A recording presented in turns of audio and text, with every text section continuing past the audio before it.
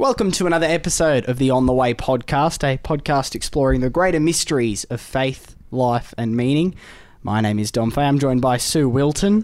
Thanks for joining us again, Sue. Hi, Dom. Always good to be back. And we have two amazing guests on the podcast today. Firstly, Professor William Franke, Professor of Comparative Literature and Religious Studies at Vanderbilt University. Thanks so much, William, for joining us. My pleasure. And Professor Kevin Hart, a Professor in the Department of Religious Studies at the University of Virginia, as well as an incredible poet and philosopher. Thank you so much, Kevin, for your time. Good to be here. Now, I have been joking with some friends of mine this week that the esteem of the two of you, I could probably go and make a coffee and just let you talk, I reckon, for a good hour or so and come back in and we'd have an amazing podcast, because it seems as though your work is profound, almost as a constant from my reading of it this week. So I'm really looking forward to this one. And today we are going to be talking about how we articulate God, how we can speak about seemingly the unspeakable, which is a lot of what both of your work has focused on. It is something obviously beyond the capabilities of the human mind to grasp this notion, intellectually understand what the divine is, or the fullness of the divine. It is somewhat beyond us. Yet, nevertheless, we try, and have tried for, as long as we've been alive. Why do you think we persist with it when it is impossible to do? Okay, I think there's a very straightforward reason. In the Judeo-Christian story, God is the creator, and God is absolutely singular. That's to say, there is no genus of divinity in the Judeo-Christian story. There is God, who is the only God. It's very clear from Torah on. Now, if that's the case, if God is absolutely singular, there can be no concept of God. To have a concept, you must have at least two things in it. And here you have something which is absolutely singular. So if we can't have a concept of God, then God was going to be mysterious from the very beginning. There's another dimension to this, which I can't imagine you would disagree with, William, and it's simply this. Given that we cannot approach God through knowledge, God is not an item in the cosmos, not a phenomenon in the cosmos that we can know in the usual way we know things. When we approach God, we approach him through unknowing. We have to reduce our sense of what we can know of God. We don't approach him through knowledge so much as love, through the darkness of unknowing in love. And then God will come close to us when he's no longer regarded as an item in the cosmos, but something above the cosmos, less to do with knowledge than to do with love. Yeah, I actually think that's a lovely way to go into this kind of thinking about what cannot be named or spoken about, because we as human beings love to pin things down, as the metaphor we used, or nail things down. And I always think it's an interesting metaphor to use with respect to Christian religion, because we have a Christ who was literally nailed to a cross. It's like that human attempt to nail down God. That to nail down, say what is certain, and yet that defied that nailing down, that Christ actually rose and was recreated, and there was the resurrection.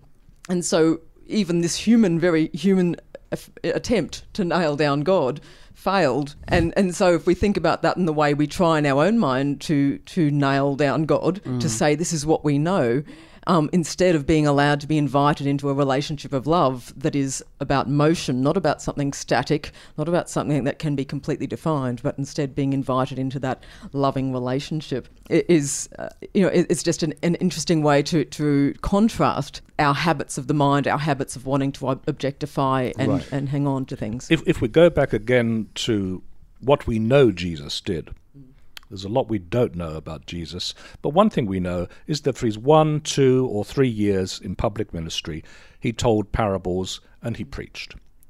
And when he talked about God, it was always in terms of Father. That's to say, it was relational from the very beginning.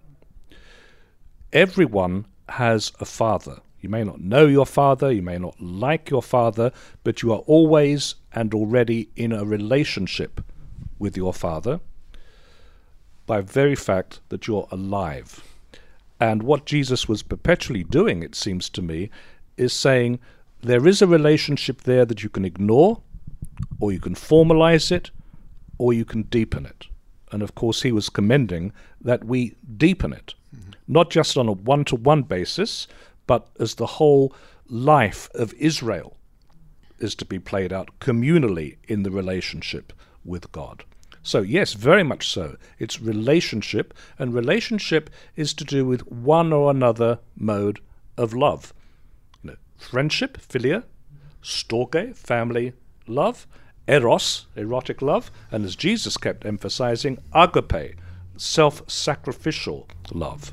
What struck me in the very striking comparison that Sue brought up just a moment ago about nailing down God and failing to nail down a God who is resurrected is the way in which that nailing down is necessary to the to the resurrection, to the symbol that is created. It's not as if we could avoid nailing down, avoid the objectification that language intrinsically is, and even especially poetic language. The first attempt to, as we say, nail down belief about Christ occurs in one of Paul's letters, the first letter he wrote to the Corinthians. If you look in chapter 15, I think it's verses 3 to 6, we find the oldest Christian creed, which is about Jesus being raised from the dead. And there's not much doubt among biblical critics, I think, that that creed was in circulation 3 to 5 years after the crucifixion of Jesus. Now, I find this astounding because if you think, for example, of the death of Julius Caesar, the first textual evidence we have of the death of Julius Caesar comes between 150 and 200 years after the event in Plutarch and Suetonius. We only know we can date the death of Julius Caesar not through text, but because of the minting of a coin in the Second Triumvirate. But in Christianity, the early Christians didn't mint coins. They minted creeds. And the first creed comes astonishingly 3 to 5 years after the death of Jesus, witnessing to the experience of resurrection.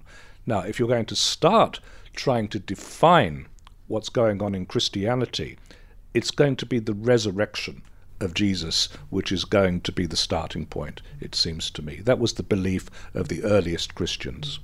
So it's the direct experience, really, of this person, Jesus, that is really crucial at the formative stages of the Christian religion. And that becomes then a model for experiencing God. The transmission from the undescribable, unnameable space that was named God was really focused on a particular person and an immediate impression that was then conveyed in the form of a creed and given poetic expression. The creed is part of a hymn, and this is really where Kevin's experience as a theologian and a critical philosopher come poet is exemplary for us. We really need both, because the negative moment leaves one speechless ultimately, and there has to be something else to be able to step into the gap and give it some kind of articulation, and this is the poetic motion. Yes, I think that's true. There's two things I'd throw in there. One is that for the earliest Christians, who of course were Jewish for the most part, the big problem was how to reconcile the monotheistic belief, so central to Judaism, with the relationship between the Father and Jesus, who was being regarded as the Son. Now, the expression Son of God, which you find in the New Testament and in the Hebrew Bible, is applied to kings, judges, angels, Adam. It's a general term. It doesn't mean God's Son. That's a later Christian notion in the development of the doctrine of the Trinity. It took Paul, I think, a long time to find any kind of understanding as to the relationship between Jesus of Nazareth and Yahweh. And in fact, I think it took the Christian community a very, very long time, possibly up to the middle of the 5th century, to come up with a clear understanding about the relationship of Jesus of Nazareth and God. Now, that's the first thing. The other thing about, as William is saying about the language, the word that was used for the creeds among the first Christians was not creed, it was symbol. Symbolon, the Greek Yes. word, Yes. which means it's a kind of a symbolon was a piece of pottery that was broken in half and eventually joined back together when a deal was done. So what you get in the creed is an attempt to articulate wholeness. The wholeness of your relationship between yourself and God, mediated through Christ, the wholeness of the early Christian community, and that, in a sense, is a figure of what happens in the writing and reading of poems. That we seek some kind of wholeness, and in many ways salvation is regarded as a particular attempt at finding wholeness or complete health, spiritual health. Yes. I guess it is a challenge when you spoke, Kevin, about God not being an item in the cosmos, yet as we grow up, as we, become adults or, even young adults, you learn to love other, I guess, items, other things you can see, people you know, and then you're asked to know, love, be in relationship with something that is entirely not that, but also entirely integrated in that. But that is, I guess, intellectually, that is. I remember being a kid in a youth group in a church, and everyone talking about loving God and not knowing what they meant by that. Mm-hmm. Who are you loving? What are you loving? Right. That I think that language can be a real struggle for people. I think it is, and I think you put your finger on an immense pastoral problem, because people talk themselves into feelings of love, and often intense love of God, which they don't actually feel. Now, the Aquinas says right at the beginning of the Summa that he will take the man Jesus as his path to God. And what he has in mind by that, I think, is that we can only love God in the Christian tradition, in and through the Christ, by following the human life of Jesus, his ordinary family life, and increasingly the events that lead to his passion and resurrection. If you don't meditate upon those things, you will not love God. You cannot love God if he is regarded as distant, difficult, an abstraction. You will force yourself to think that you do, but you can't. The Christian life requires an enormous amount of time to grow into the kind of love that God asks of us. And there's no way other than following the images of Jesus that it avails. And I think too that when you're talking about meditating on the life and the teaching and the miracles of Jesus, it's about that happening in the present moment for me in my life now. So for me, an encounter with Christ is an event of forgiveness. Really, that is how, when we think about loving God, for me, this is something that occurs. It's an occurrence of forgiveness in my life that opens me up to living in a new way and then into following. I think right. Primacy for me is that event of forgiveness first. Right. Jesus for me, Christ for me. Certainly, although I think one has to be very careful. Again, this is a pastoral problem, not to think that the encounter with Christ, the encounter of forgiveness, as you say, leads always to feelings. Mm-hmm. Often people going to church, into the Eucharist, or praying, feel nothing and feel guilty, as though they've failed. And I think in our culture, William will know this as well as anyone, that particularly in the Protestant culture, which has passed over into the Catholic culture by now, especially in the United States, we're all Schleiermachians. That's to say, we think in terms of feeling. That religion is to do with experience, and experience is centered upon feeling. I think this is exactly the wrong way to regard religion. It's not that we don't have feelings and they're not important to us, it's just that it is not the center of our relationship. You don't get, when you receive Holy Communion, usually a feeling of holiness. And when people run up against that blank,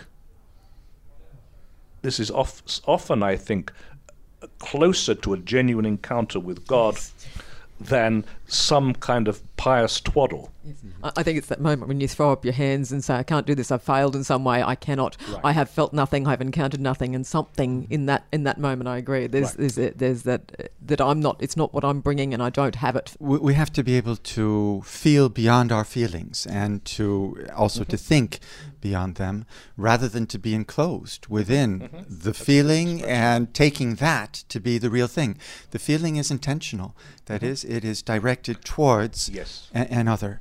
And even now, the feelings towards Jesus and the experience, the relationship of Jesus, we have to at the same time remember that that relationship to Jesus remains itself a mystery. Or to a person, when you say, look, I know what it is to love someone in particular in my life, but you also don't know what that is. There's this other dimension of unknowing, which is always intrinsic to your knowing and your experience of loving. If it's love, it is also really opening upon an unknown, a vast unknown in yourself in relation to this unknown of the other. You cannot really know, except very partially, who it is that you're loving. That's why we then retain the language of God. I think many of the religion debates that we see occur between people of faith and people not of faith, and I'm hesitant to use the faith word in this context, but boils down to some who intellectually agree with the idea there is a greater being or greater purpose, and some who intellectually disagree with that idea. And the whole conversation takes place as to, I guess, who's gritting their teeth and thinking the hardest about this. But I guess what you're saying here is this actually, at the root of this, it cannot exist in that format. It cannot exist in on that level. In a way, it's maybe illusory. Those that believe that there is a greater purpose and those that don't. I can see how very often the God question plays out in those terms. But it doesn't really have to be that way, such a divide. Whether you attribute some, quote, greater purpose to your existence or not is not really the core of that existence itself. It's there, however you're going to answer that question, on either side of that divide, you exist.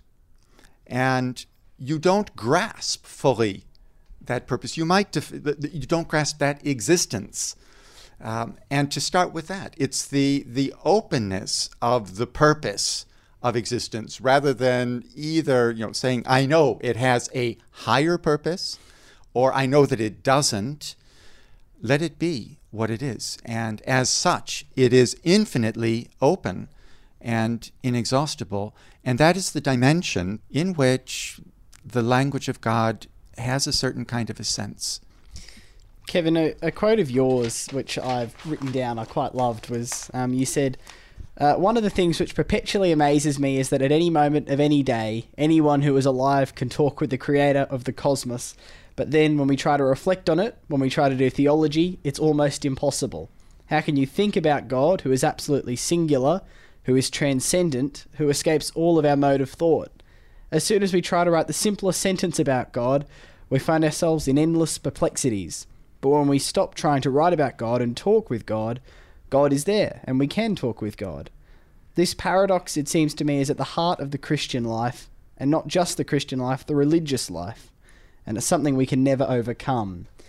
This idea that we are constantly having experiences and then bringing them to the mind to decode, to work with, and finding ourselves unable to, and often endlessly frustrated, yet we continue to repeat the pattern, experience to the mind, experience to the mind. This is something we all know at some level.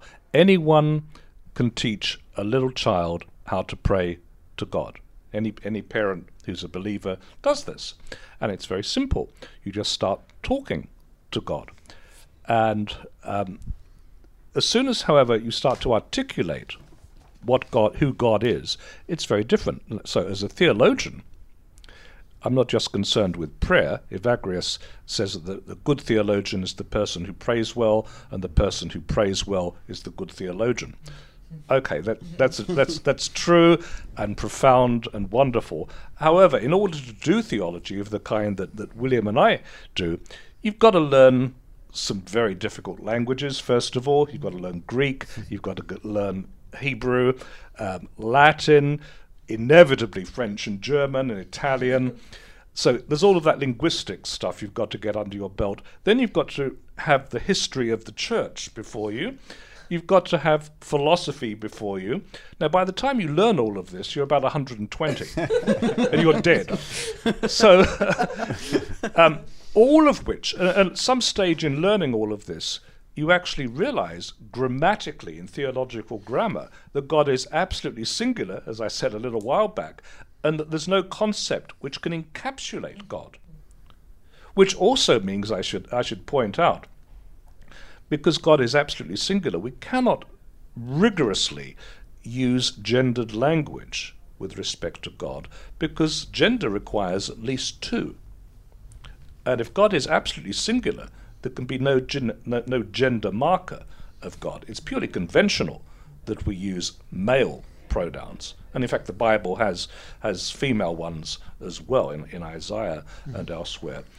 So this is a great perplexity, and it shows us something very important. The relationship we have to God can be intellectual. That's a part of it.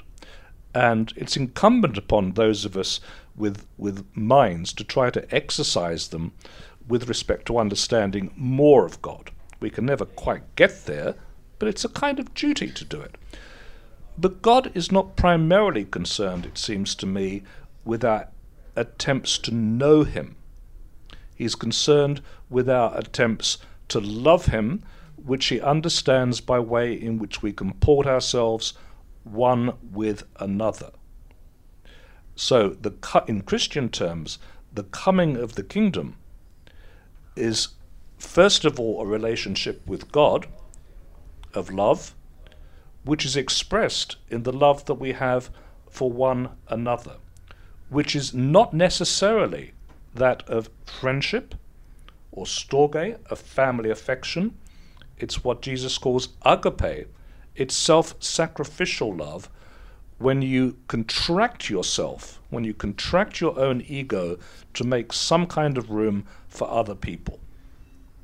And I think what the gospel is concerned with is two main words Paul gives us: kenosis, a kind of self-contraction, and a very important word, epektasis, which means a stretching out. That Christianity is concerned with a contraction of the ego in order to stretch out into the kingdom, which is an act of love for other people, with all the risks that entails. Another term that is in the words that you've just uttered is tzimtzum, the contraction, the self-contraction, which is the nature of God's creative act, which Kevin is pointing out anyone who loves has to do, really. Yes. Which is suggestive in the sense that we have to be God in order to to love God. That is, you have to be a part. You have to participate in the act of love, in the creative act of love, even that original act.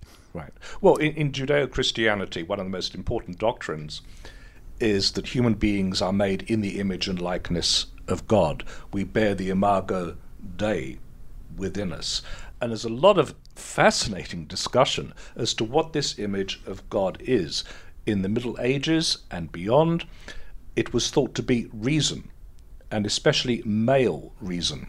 For quite a period, people didn't think that women were made in the image of God because women were irrational. So it was thought to be reason. Now, I've always found this a rather peculiar way of arguing, because the Bible is very clear about what God is. God is love.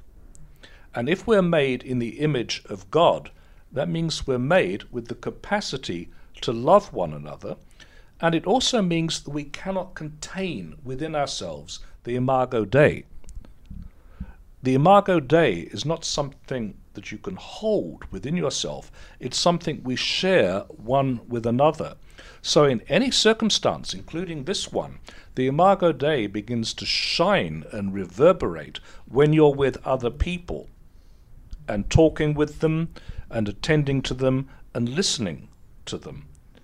It's not something that we can contain simply in our minds.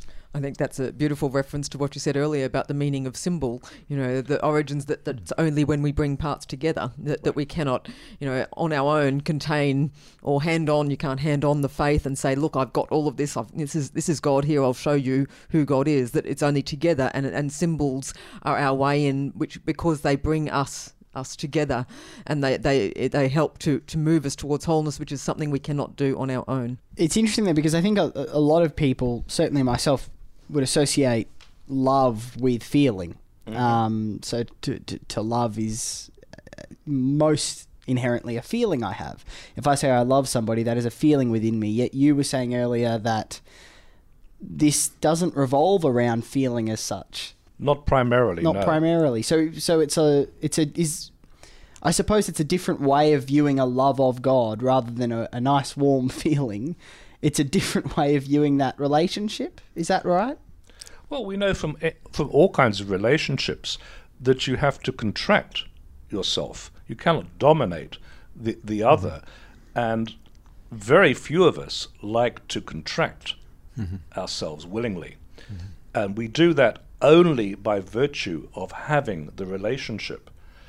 And we also know in our relationships, even our erotic relationships, that they're not consumed by feeling always, that we have ups and downs. And sometimes there are feelings which are positive, and sometimes they're ambiguous, and sometimes they're not there and there's a dryness. And it's exactly the same in our relationship with God. God gives us a complexity in human beings, that we have minds, we have wills, and we have emotions, and he wants the whole of us, it seems to me. And so we have our mind involved in thinking about God, which pushes us further into the mystery, and we have our emotions, and we have our will, which also go there. So I think it's a mistake to base everything upon experience and to base experience wholly upon feeling. You might think of the intellectual part of this relationship to God as being the negative or the critical part that opens up a space for the infinity of God, whereas feeling gives you something concrete. We spoke of images at the beginning. That is crucial for triggering a certain reaction and a sense of relationship to the mystery of God. But it has to go together with an intellectual clearing of a space and a willful commitment to realize the revelation of the holy, or realize one's sense of being in relationship to God, in one's relationships with people. The important word for Jesus, I think, in the New Testament is the word neighbor. Now, in Torah, it's very clear that the Jews should treat as their neighbours only fellow Jews. Now, when Jesus tells the story, the parable of the Good Samaritan, one of the most beloved stories in Christianity, often people don't know that the lawyer who puts the question to him, "Who is my neighbour?" he knows the answer already from Torah. It's a fellow Jew. And Jesus tells the story about a Samaritan hated by the Jews, despised minority among the Jews, who helps someone who's been beaten up and left for dead. Now notice what he does, the Samaritan. He cleans the wound, he puts the guy on his animal, takes him to a hotel, pays for a couple of days for him to be looked after, and then goes on his business. There's no talk in that parable of him befriending the man. There's no talk of feelings there. He's not acting coldly by any stretch of the imagination, but he goes off and does his business. Now, who is the neighbour there? Jesus asks the lawyer. And the lawyer's got no alternative but to say it was the one who helped him. He won't even say the word Samaritan. So Jesus radically changes the meaning of the word neighbour.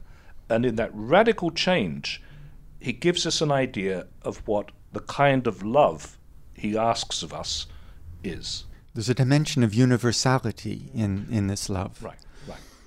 Which also is a kind of imperative for us. And we've been talking about relationships and singularities, but there is also this dimension of the universal that is very much a part of the spirit of Christianity as well, to reach out to all as neighbor. The universal, to my mind, is also a dimension of when we say the unsayable. We are opening this experience, which has been described in terms of intimacy with God. We're opening it also to an unrestricted dimension of relationship to every other, not only the one who has reached you with a feeling of love, but an embrace, really, of all others, the other, but every other. And I think that when you're talking about universality there, that brings in that idea of contraction of the self too, has to be part of it. Mm-hmm. Because all the identity markers that you might like to cling on to that will shore up who you are and say, this is the place that I'm staking my claim of building myself, is through identity markers. And yet Jesus comes along and starts to bust open all of those identity markers and the tribalisms that we would have clung on to. Right. The most intimate core of your own self, of my own self, is not marked by identity. Any of the identity markers, gender, ethnic, or even our individual distinctions, whatever they are, they're shared by certain other individuals. What is only us, what is uniquely and singularly us, has no marker. It is universal. It's what we share in common. Paradoxically, it's really without anything that distinguishes us from others that we come to ourselves, our core selves. And this is why I invoke the universal, really. Yeah. I mean, if we think of modernity could be understood as offering us a wide range of choices for what is central to human being, like reason, the will, the unconscious, and so on and so forth. Now, the Judeo-Christian answer to this is what is most central in the self is paradoxically not in the self at all. It's what marks the self. It's the imago Dei, the image of God, which, if that is the imago Trinitatis for Christians, it's not within, it's shared, it's social, it's something we participate in. And this is what is so much deeper than the mind, reason, the unconsciousness, gender, ethnicity, all of these things, which are merely ways, they're important socially, of course, but they're not going to give you that access to self The access to self comes paradoxically by leaving the self. In another vocabulary, one would speak of the Buddha self, right? So that when I say that there's a spirit of universality in Christianity, that is intended really to be an embrace of other religions and even of the irreligious. Atheism has an essential part in the conversation as well, and it's essential even to our experience of coming to what we might name God, but that's together with those that are very much in this experience of not being able to name God. Yes, that is crucial to the encounter that we're speaking of. And even before we name it, I think we want to open ourselves to that encounter in fellowship with those who know God and are not even convinced that it's possible. I think, as often would be the case, I think the God that most non-believers, I suppose, to use that term, would reject is also a concept of God, and I realise there that I've used the word concept of God, but is a concept of God that I imagine all of us would also reject. It's a very maybe Zeus-like idea of God. So this is almost the first question I asked to an extent, but coming back to it in a way and realising just how impossible it is a question to ask, I'm going to ask it anyway, and I'll start with you, William. What do you mean when you use the word God? Well, I have been using that word here, but I don't have a definite meaning in mind. And any concept of God is not adequate, and in fact is to be, I think, relinquished. Even saying God seems to individuate an item, and there's something that's not quite right about that. God is inconceivable to me except as more than any of my conceptions. I'm curious, if you had one piece of wisdom to pass on to somebody early in a faith journey, early in the life journey, dealing with the mysteries and I know you have such a wealth of experience in both theology and literature and culture. What wisdom would you pass on? Is there something you'd be able to say? I think in one sentence I would quote Anselm. That's to say, faith is in quest of understanding. The Christian faith isn't given to us all at once. It takes a great deal of life. It takes everything that we have as human beings. And we will never realize all of the truths. We cut our way through darkness, trying to understand with our mind, going with our wills, and trying to feel our way in the darkness. And that takes the whole of life. To come back to another quote of yours, Kevin, you said that all our lives turn endlessly around this unspeakable word that we keep trying to find other words for, and every poem that I write is in a sense trying to find adequate words for this unspeakable word around which my entire life turns. Would you say that's one of the main reasons you have turned to writing poetry, because perhaps it's the closest language can come to in some way being in the flow with maybe God, with the divine?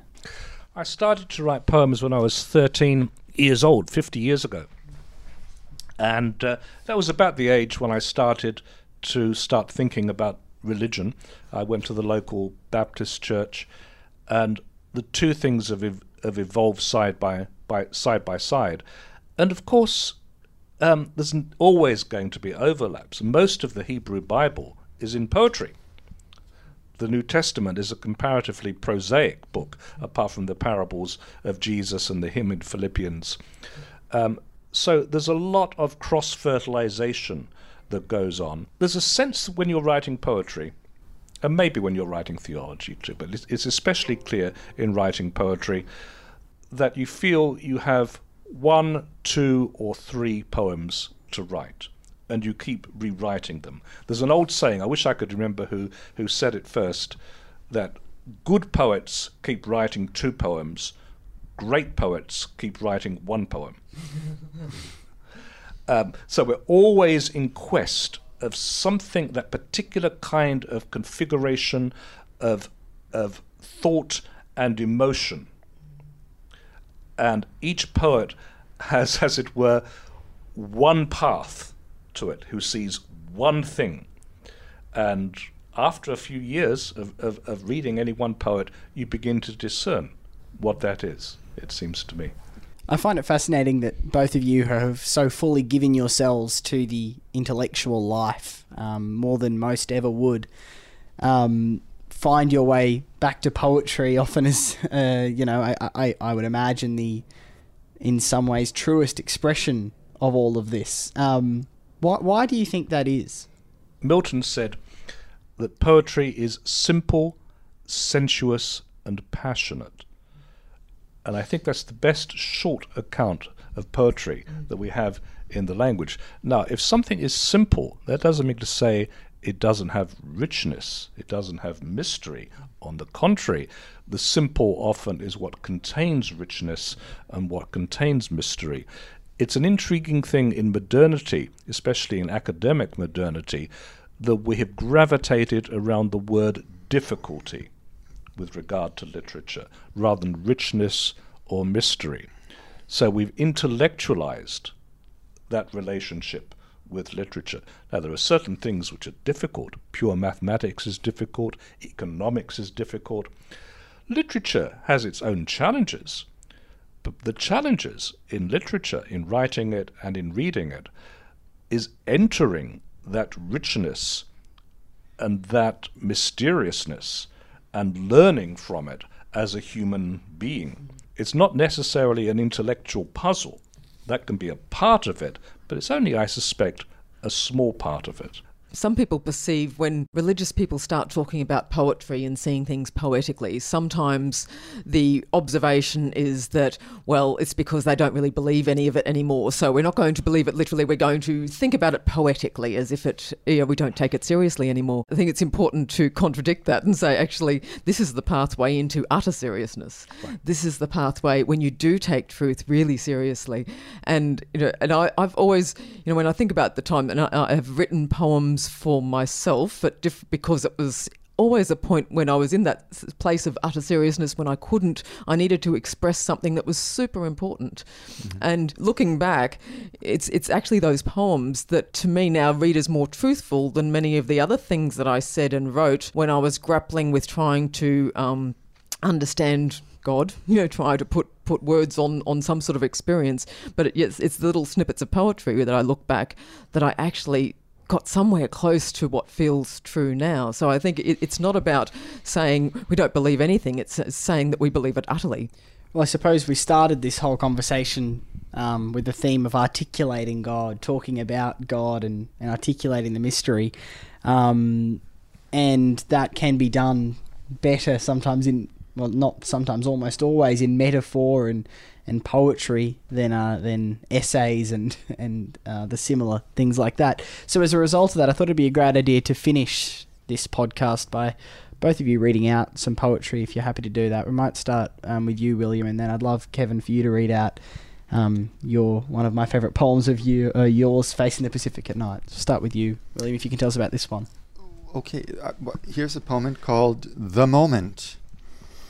This little space of time in the foyer of the tower where I reside during my 8-month sojourn in Hong Kong, with Christmas music on the intercom, playing in endless rounds, the same tape, and emotions in the air untethered, while I decide whether to go or to do or just to continue to meditate freely. This moment, so unbounded it seems, is the same as the moment in which death will come, or the moment of adieu to my lover in teary mists at the airport, the decisive moment when what has been will never be again. So innocent, unsuspecting, relaxed, this very moment is nevertheless the sword that divides past from future with a severing act for eternity beyond repeal. This free and open, inconsequential moment for me is also the last, when the axe falls or poison is injected into the veins at execution. This moment, as a moment of time, is no different. It is equally exact and strict, unforgiving, never to be redeemed, or changed from whatever it cannot be now. And yet, now, even now, it is the moment of realization of the peace that surpasses understanding. Shanti, Tathagata. Amen. Amen. Beautiful. Kevin, this is Facing the Pacific at Night. Can you tell us a bit about when you wrote this one? Yes, I can remember, actually. I wrote this poem in Geelong when I was teaching at the Geelong College. I would have been 29 or 30, so this is about 32, 33 years ago. And it appeared in my book Peniel, and it's been in every selected poems I've done since then. So this is set in Australia. Driving east, in the darkness between two stars, or between two thoughts, you meet the greatest ocean, that cold expanse the rain can never net. And driving east, you are a child again. The web of names is brushed aside from things. The ocean's name is quietly washed away, revealing the thing itself, an energy, an elemental life flashing in starlight. No word can shrink it down to fit the mind. It is already there, between two thoughts, the darkness in which you travel and arrive, the nameless one, the surname of all things. The ocean slowly rocks from side to side, a child itself, asleep in its bed of rocks, no parent there to wake it from a dream, to draw the ancient gods between the stars. You stand upon the cliff, no longer cold, and you are weightless, back before the thrust and rush of birth when beards of blood are grown, or outside time, as though you had just died to birth and death. No name to hide behind, no name to splay the world and burn it whole. The ocean quietly moves within your ear and flashes in your eyes. The silent place, outside the world we know, is here and now, between two thoughts, a child that does not grow, a silence undressing words, a nameless love. And you wrote that before 30. I think so. Well, I'm going to feel inadequate for the next week. That's that's an outstanding way to finish the podcast, I think. Thank you so much for your time, Kevin and William. Thank you. It's been a pleasure to have you on, and we'll be back with another episode of the On The Way podcast shortly.